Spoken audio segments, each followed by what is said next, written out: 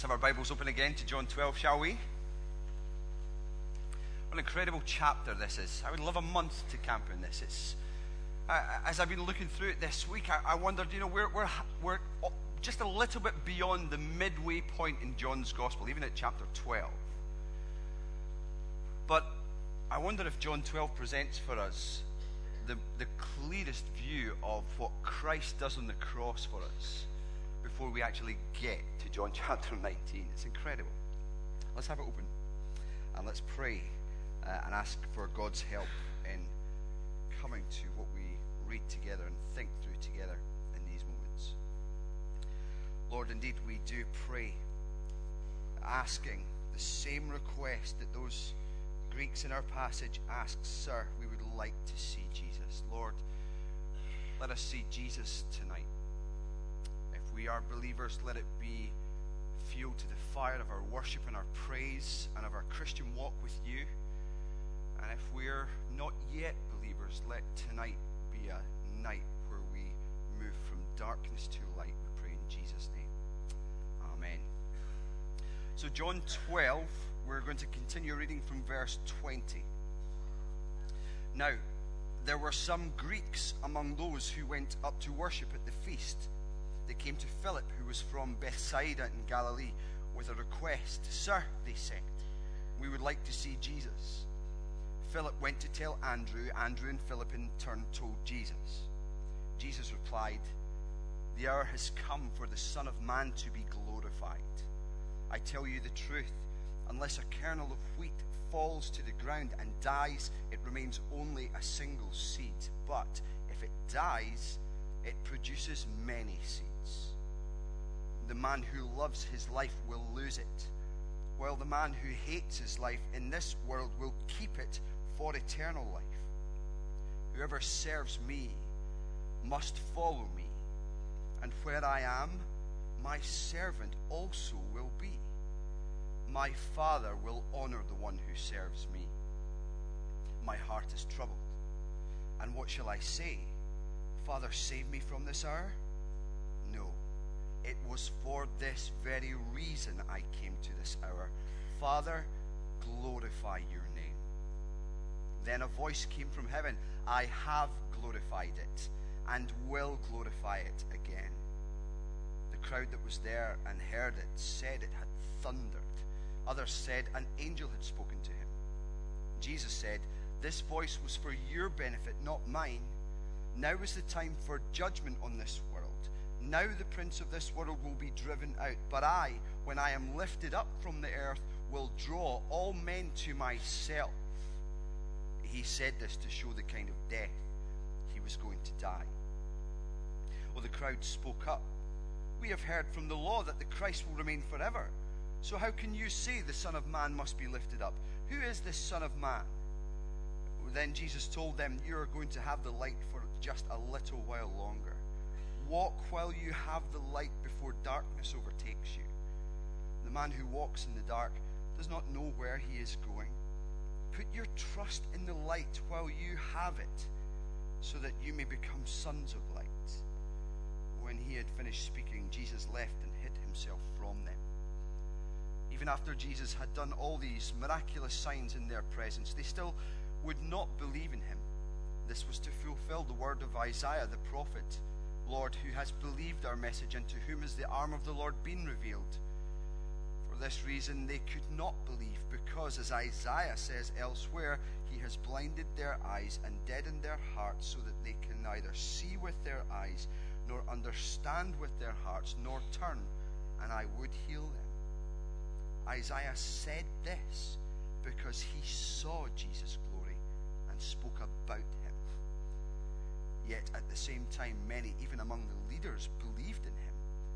But because of the Pharisees, they would not confess their faith, for fear they would be put out of the synagogue. For they loved praise from men more than praise from God. Then Jesus cried out, when a man believes in me, he does not believe in me only, but in the one who sent me. When he looks at me, he sees the one who sent me. I have come into the world as a light, so that no one who believes in me should stay in darkness. As for the person who hears my words but does not keep them, I do not judge him. For I did not come to judge the world but to save it. There is a judge for the one who rejects me and does not accept my words. That very word which I spoke will condemn him at the last day. For I did not speak of my own accord, but the Father who sent me commanded me what to say and how to say it. I know that his command leads to eternal life. So whatever I say is just what the Father has told me to say. Amen. This is God's word.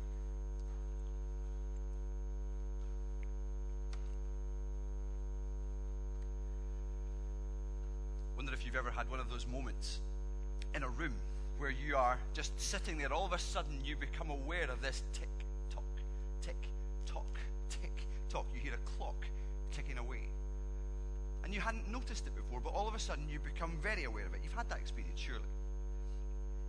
It's not that the clock hasn't been ticking and it's only just started ticking. It's just that only now you have just come to notice it and recognize it. I start with that because I think that describes for us a little bit about what's been going on in John's Gospel in these first 12 chapters already. There's been a clock ticking, hasn't there? It's been in the background, and on occasions you've heard it's tick-tock, tick-tock, but only when Jesus has said something like, "My time has not yet come," or "The hour is not yet come." Well, interestingly, we come to John chapter 12, in this midway point, even in verse 20, an occasion when some Greeks came to worship at the feast, coming asking to see Jesus. All of a sudden, this tick-tock, tick-tock that you've missed, it's maybe gone unnoticed. Now, all of a sudden, you hear it again. And it's almost a case where it's been not yet, not yet, not yet, not yet. And with the nations, in a sense, coming to Jesus, boom, now is the time.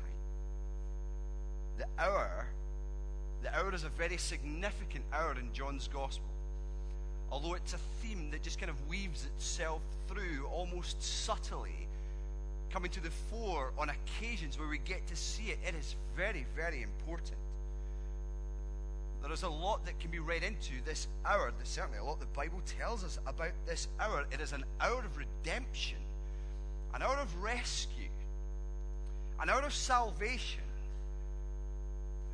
But it's a solemn thing, which is interesting, actually, considering we've just been in John chapter 11. What's happened there? Jesus has just been raised from the dead. Jesus, that's later. Lazarus has just been raised from the dead, incredibly so. And people are celebrating this. What a climactic peak to the miracles of Jesus that we've seen in these first 12 chapters. And yet, amazingly, when we come into John chapter 12, what do you see? Well, you see a feast going on. There's a meal at Lazarus' house, nonetheless. And Lazarus, once dead, now alive, sits at a table with Jesus, now alive and soon to be dead. And there's no sign of any real jubilation, is there? Which is odd. Especially for Martha and Mary. I mean, if their brother had been dead for 4 days, now what? Oh, Mary comes in and anoints Jesus' feet. And Jesus gives some explanation to that whole act. It's an act of costly devotion, but Jesus links it with his burial. What, you mean this is about death? Are you kidding me? When we've just seen this man raised to life? Oh, yes. Because this is what the hour is all about. This is the hour of redemption. And the hour has come, as we read in verse 23, for the Son of Man to be glorified. In what sense? In the sense that the people are praising Jesus as he almost triumphantly enters into Jerusalem. Hosanna, give salvation now, they're crying. Blessed is he who comes in the name of the Lord. Oh, we're going to see some ousting of the Romans. We're going to see an end to this oppression of this invading army. No. if they understood the prophecy in Zechariah that they were so gladly and cheerfully singing, they would understand that their king was not coming to oust an occupying army, but sin itself, when they will look upon the one who was pierced. It's about death. It's about burial. It's almost anticlimax, yet it is so, so important. Sure, he is a reigning king, but he is a bigger enemy to deal with, doesn't he? What is Rome compared to the sin of the world? Nothing. Chapter 12 is Jesus' final appeal to the crowds before he goes into an upper room to wash his disciples' feet, to start giving them some final instructions, a little bit of explanation to know what's going to happen in the coming days and what they should expect. And he's about to share in some significant times with them, but really this is his final appeal, publicly speaking, before he gets to the cross. And I want us to see just two things quickly tonight, okay? Number one, salvation, rescue, redemption from sin is won through the death of Jesus. And secondly, salvation is owned, possessed by those who die to themselves. So number one, salvation won through the death of Jesus. We're really needing to ask a question that helps us narrow this all down, because there is so much in here. And one of the questions could be, well, what exactly does this death of Jesus actually achieve? And I think we get a hint at that from verse 30 through to 33, where Jesus is saying that this hour of glorification is going to win this. Now is the time for, first of all, he says, judgment on this world. That Jesus' death achieves judgment on the world. At the cross, God is telling us what he feels about sin, and he is showing us that he has dealt decisively with sin. Because you see, Jesus' death on the cross exposes the sin of humankind, of man's rejection of God in preference for the cheap trinkets of this world, even themselves. Because we've heard all the way through John's Gospel that the coming of Jesus was God's good news to a world absolutely decaying and dying at the feet of sin. Mankind are almost like a zombie. Sure, they're walking around, they're moving, but really, they're dead. But the extent of the world's sin really, and their deadness, is exposed in its most dreadful form when the world in its rebellion, having just sung his praises, oh, blessed is he who comes in the name of the Lord, will shout, crucify, expose the extent of man's dreadful rebellion by hanging the Son of God up to die on a cross. And the irony is that they thought that they were judging him, while all the while, through his death on the cross, Jesus is judging them. Judging the world in relation to sin. And I wonder how you feel about that. God judging the world through the cross. God being a judge. Us being accountable to him? Well, yes. Many are surprised at these kind of things, I think. A common view of God is that he's much like some kind of unscrupulous janitor, instead of really dealing with the world's dirt. Its sin, its evil, its wickedness. He just sweeps it under the carpet. He ignores it. And in fact, many people can't really conceive of a God who would do anything else. God judge sin, they say, punish me for wickedness. Of course he wouldn't do that. God is a loving God after all. Well, he is, but that's not a good argument. Because God's rule over the universe, his sovereign lordship over all that he has created, including us, is founded actually upon his remaining forever perfectly righteous and just. As Habakkuk in the Old Testament tells us, your eyes are too pure to look on evil. You cannot tolerate wrong. This is the kind of God we're dealing with here. The kind of God that is revealed perfectly through his Son, the Lord Jesus Christ. So you understand that if God is holy and cannot look upon evil, to do what the unscrupulous janitor did would be to renounce his very self, and God can't do that. It would make God out to be unjust and unrighteous.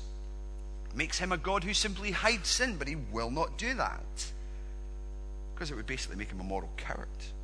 But Scripture tells us that because God is perfectly just and perfectly righteous, he deals decisively with all evil. And that's a relief for us as well.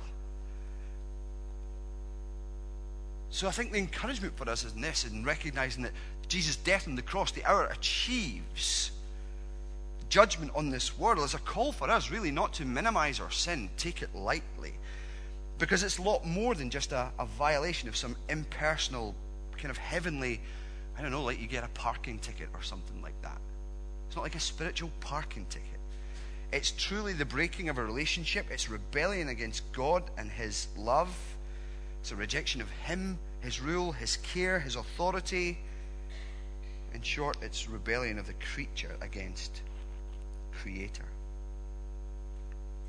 So we mustn't take it lightly, because at the cross, at this hour, God deals decisively with our sin. But he also, as we see verse 31 continuing, the way in which he will be glorified through this cross, through this hour, not only in judgment of the world, but in the driving out of the prince of this world. He's talking about Satan. At the cross, God deals decisively with the devil. He exists, you know. He lives to oppose God. Jesus calls him the ruler of this world. Paul calls him the god of this age. He can provoke evil deeds, and he has power. And he is God's enemy and endeavors at all times to destroy or undo the work of God, even deceiving people in various ways. I mean, his weaponry, of course, is wide-ranging, but his trademark tools really are temptation and lies. Indeed, as Matthew 4 and 13 tells us, the devil is named as the tempter, and John 8:44, as we've already seen in our series, he is the father of lies. But at the cross, this deceiver, this tempter, this evil one is dealt with decisively. Which is interesting again, because there's irony in this. The hour of Jesus' death would, to any spectator, show up as being the most overwhelming knockout blow, really, that the devil could possibly have dealt on Jesus. But the truth of the matter, it is Satan's most comprehensive defeat. Colossians tells us that Satan was not only disarmed at this hour by Jesus dying on the cross for sins, it tells us that Jesus made a public spectacle of the weakness of the prince of this world by triumphing over him and the powers of darkness. There's a battle analogy, a fight analogy going on here, isn't there? Reminded me of David Hay and Vladimir Klitschko, I think was his name, wasn't it? Did you hear David Hay? Oh, I'm the best. He even invented an iPhone app so that you could join him in knocking the head off of Vladimir Klitschko as a boxer. Who won the fight? Klitschko. And I'm actually quite glad. And I think that's something of an illustration for us. You know, the devil can shout and scream and say all these elaborate claims as to his greatness. And we can see lots of things going on that actually might think us, as he flexes his muscles, well, he looks like quite a powerful one. But the truth of the matter is, he is dealt a decisive blow by Jesus Christ and his death on the cross. And he, as the prince of this world, is driven out. And this is why this is important for us. So much is he the ruler of people's minds that Jesus actually calls him the prince of this world. And we know what that's like, don't we? We know what it's like to feel trampled by guilt, to be tempted by things that we don't want, or indeed tempted by things that we do want, to be run down by shame, sometimes to be shackled to addiction, to see the ruining effects of sin just tear lives apart. These are all armaments of this prince of this world. But the holiness and the sinlessness of Jesus is the very thing that would crush the devil, meaning that the cross is his defeat, the devil's defeat. Because Jesus truly is our champion, and he is for everyone who believes in him. But look on with me as well. Not only is he where he says in verse 31, now is the time for judgment on the world. Now the prince of the world will be driven out. But I, when I am lifted up from the earth, will draw all men to myself. Said this to show the kind of death he was going to die. We already heard in our reading that there was the promise of a worldwide harvest that was coming. That salvation was coming from the Jews, of course, because God had in the past chosen Israel to be the people on which he set his affection, the people through which he would display his glory to the nations. But in chapter 4 of John's Gospel, we've seen that the Samaritans, yes, as outsiders, had confessed Jesus as what? You are the Savior of the world, they said. And even in John chapter 10, from Jesus' own mouth, he had said, I have other sheep that are not of this fold, that is the fold of Israel. I must bring them also. Jesus' death draws in, you understand, the nations of the world and extends salvation beyond the Jews to every nation, language, people group. And remember, of course, what triggers these incredible words of Jesus regarding this hour for the Son of Man to be glorified. It's the coming of the Greeks. When Jesus sees these outsiders seeking him, we want to see Jesus against the backdrop of the insiders seeking to kill him, as the Pharisees are doing. Now is the time. Glorify your name. I would add in a wee qualifier here. I think this verse that Jesus draws all men to himself can be misunderstood. It's not that Jesus would draw all men without exception. That would be universalism. You cannot equate that view with anything else that you've read or heard in John's Gospel at all. Rather, it means all men without distinction. It means all the people groups in the world. Jesus' salvation is truly, gloriously offered to the nations.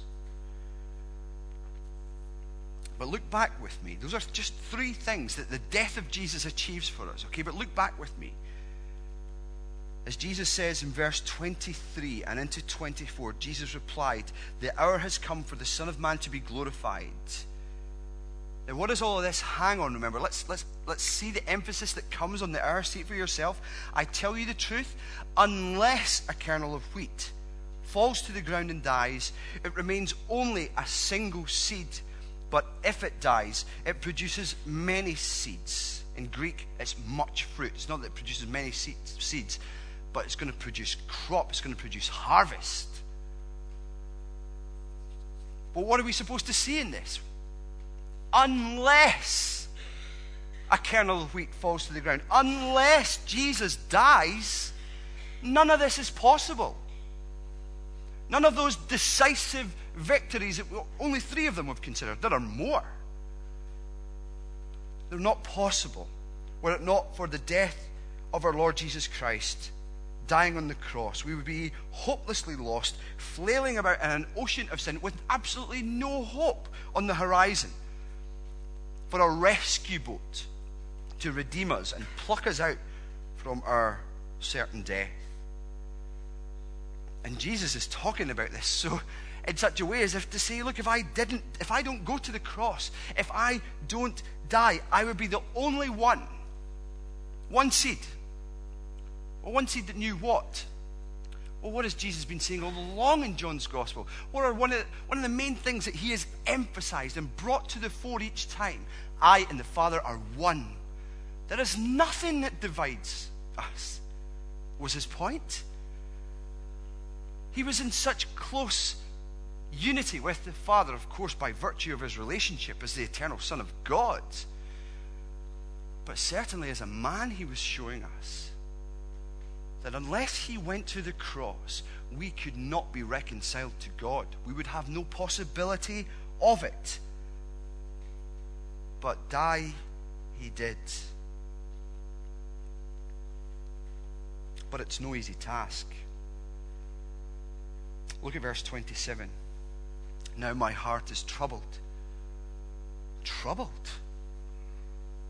Revulsion, really. Agitation at the prospect of this hour. What shall I say? Save me from this hour? Well, John doesn't record Jesus praying in Gethsemane, but this is certainly close to that, doesn't it? It echoes that occasion that the other Gospels account for.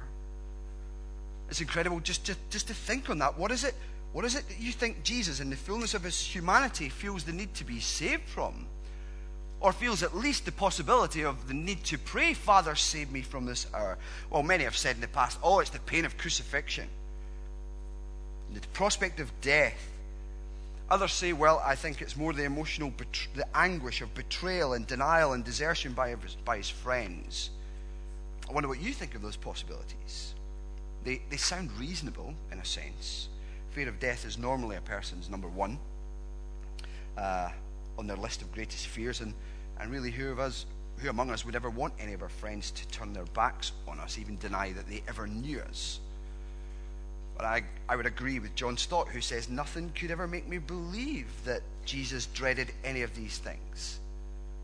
Why? Well, there were other people who faced death more nobly, if it was the case that Jesus was shrinking back for that reason. Even many Christians, you could say then, if that was true, then many others have died a better death than Jesus. But I think all the evidence of Jesus' teaching, his character, his behavior, just scream in opposition to these suggestions. I think what we're supposed to see in this is that the thing that stretches him is surely the prospect of taking the weight and the weight of the sin of the world upon himself and enduring the divine judgment, the wrath of the Father that we deserved for those sins. That's what is on his heart. That's what causes Jesus Christ, in the fullness of his humanity, in a sense, to shrink momentarily from this, as he does in Gethsemane, where he prays, Father, if it be possible, let this cup, he talks about this cup of God's wrath in Isaiah, a cup of staggering, it's described as. If it is possible, take this from me, yet not what I will, but your will be done. It's exactly what we see. No, it was for this very reason that I came to this hour. Father, glorify your name. His prayer, though expressing the fullness of his humanity, his submission to the Father expresses the fullness of his deity. Perfect obedience, the triumph of perfect obedience of the Son of God, is what wins for us salvation and rescue. Isn't that precious? You could not have done this. You could not have. And with an unfathomable love in his heart for sinners like us, as Spurgeon says, Jesus seized the cup of God's wrath, and at one tremendous draught of love, he drank damnation dry. Praise God for that. This is what makes, you see, this hour so important. It is the landmark of life, because it is the landmark that shows us the glory of God wonderfully, so perfectly. A landmark, of course, is quite simply something that enables someone to look upon something and establish themselves in terms of knowing exactly where they are.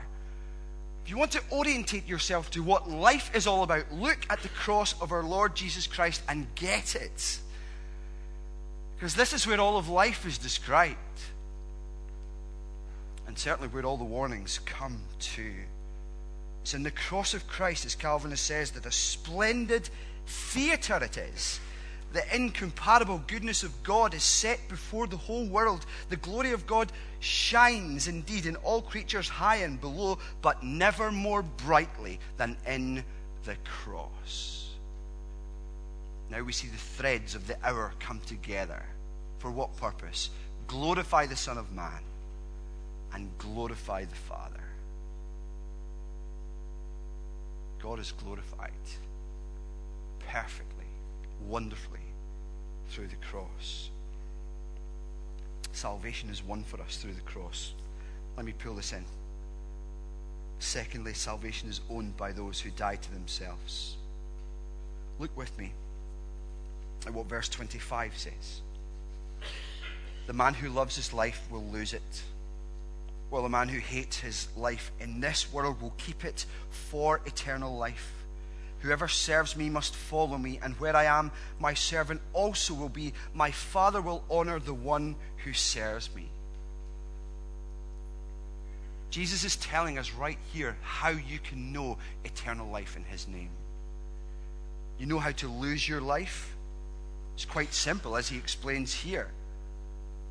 In verse 25, love your life in this world, with yourself at the center of it, more than you love Jesus,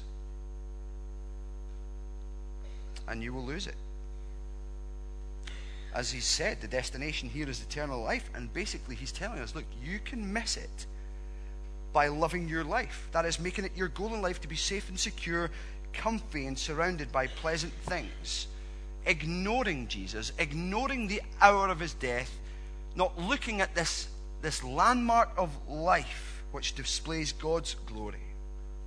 That's the pathway to death and judgment. We can find this a hard thing because we're basically called to die then to ourselves. We're supposed to lose our lives for his sake. And it's often hard to do that. It's hard to hate your life in this world. It's hard to follow Jesus on the road that leads to the cross. It's hard to take even the role of a servant in a world that is so fascinated by number one, by power, and by working to have others serve you. But it's possible through the cross to put all of that off and to come to him. Because he doesn't just tell you how to lose your life, he tells you how to find eternal life. That the glory of God is attained through Jesus is not only true for him, through his death, through his emptying of himself, but also for those who would follow him. The man who hates his life in this world will keep it for eternal life. Hating your life in this world means dying to yourself. Does not include any form of self-harm whatsoever. But it involves selflessness, putting off the self, dying to self, dying to all the enticements and attractions that this world offers. Christ has set us that example. And just as Christ shows us that compares his death to the sowing of a kernel of wheat, which appears to be the destruction of the wheat, but yet is the cause of far more abundant increase. In the same way for those who would follow, because Jesus applies the same illustration basically to us. Dying to self may feel like the end of living, the end of freedom, you might say, and yet for us it's the cause of increase. You see what Jesus does here? He says that refusing to deny yourself in life means you value other things more than him. But as he says elsewhere, whoever wants to save his life will lose it. Whoever loses his life for me will save it. What good is it for a man to gain the whole world yet forfeit or lose his very self? He's basically using financial language to say if you used all your resources and centered them on you, if you had all the people of the world, if you had their approval, resources, money, everything, it's loss.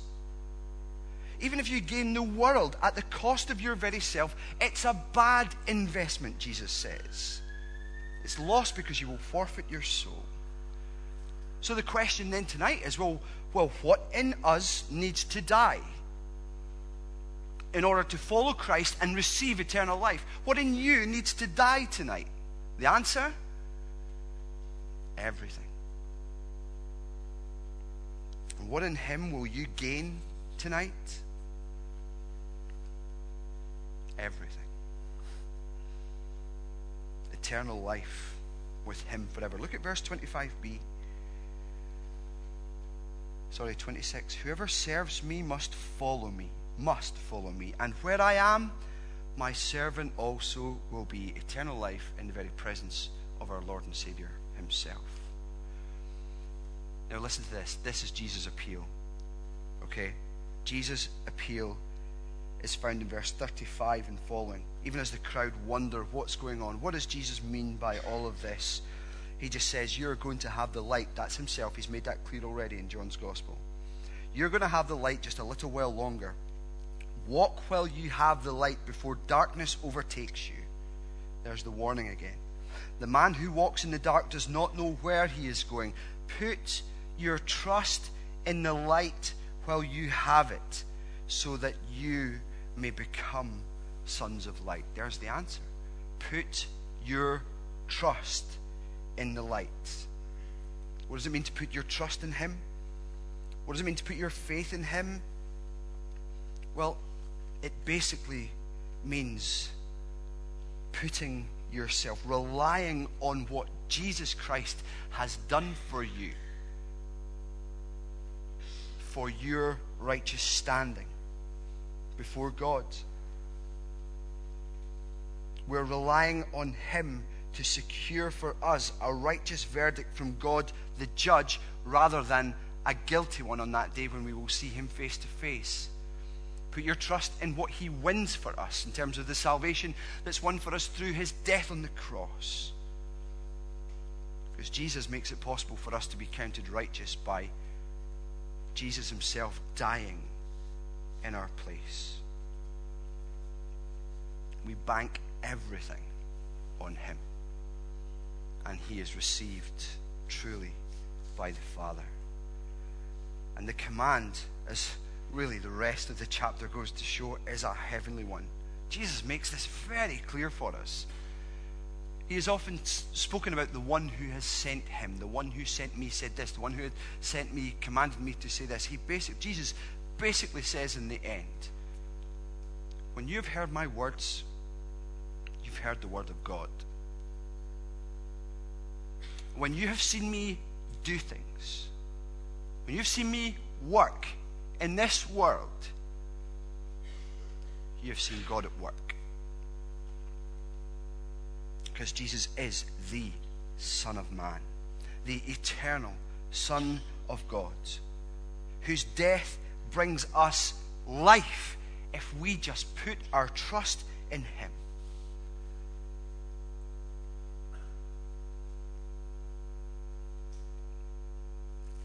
And the clock is ticking still, as we await his return. And by then, it will be too late. Walk while you have the light before darkness overtakes you. My call for anyone here tonight who is not a believer is this: put your trust in the light while you have it, so that you may become sons of light. May you put your faith and trust in him tonight. And may we who believe, who have owned and possessed by his grace a glorious salvation that is won for us through the willing sacrifice of Jesus Christ on the cross, may we fill our mouths again with this gospel, to sing it and to go out and tell people about it, because the clock is ticking.